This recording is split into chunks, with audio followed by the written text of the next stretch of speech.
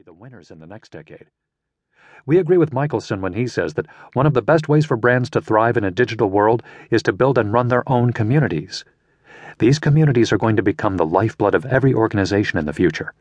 The brands that understand how to nurture communities and provide the right nutrients to them will discover how powerful they can be.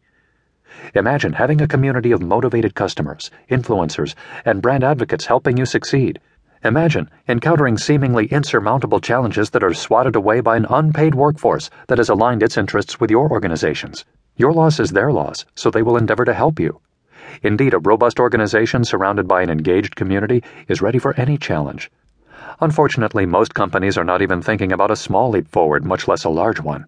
They are stuck in a reactive world, waiting for something to hit the fan before taking action.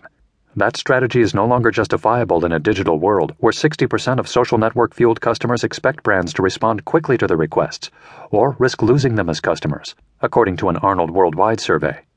The stakes are high, and brands need to take a leap forward to engage their customers in a more meaningful way, free from the countless distractions found on general-purpose platforms, and then they must measure and adapt to the needs of those customers. Why this audiobook should matter to you. Over the past few years, there have been a lot of books written on the subject of social media. These books focus on the importance of social networks, how to be remarkable, the importance of content marketing, or the wisdom of crowds. These are great books, and we've all learned from them. Socialized is different. We explain in a global context how the best companies are using social and mobile technologies, the cloud, and data analytics to become highly competitive growth machines.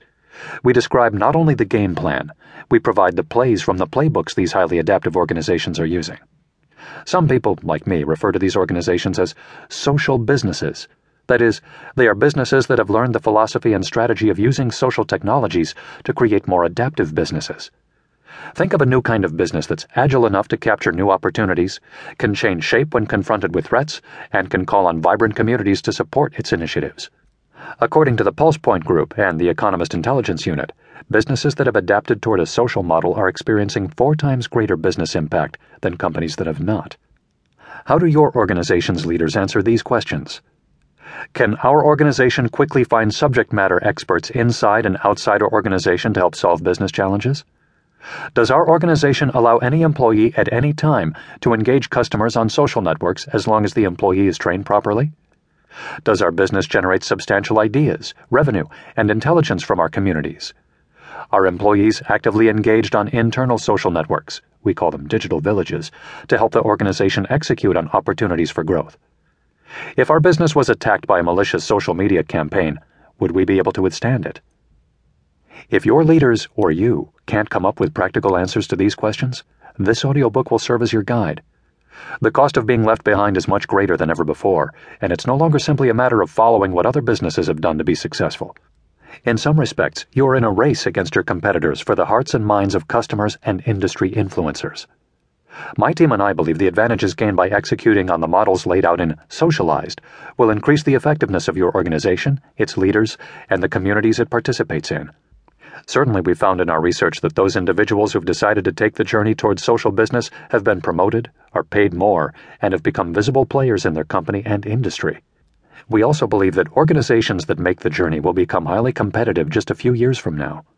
The executives we interviewed at companies that have made the transformation to social business are experiencing higher than industry average growth. But we are not so naive as to think that simply investing in social business will correct a flawed product or a bad corporate strategy.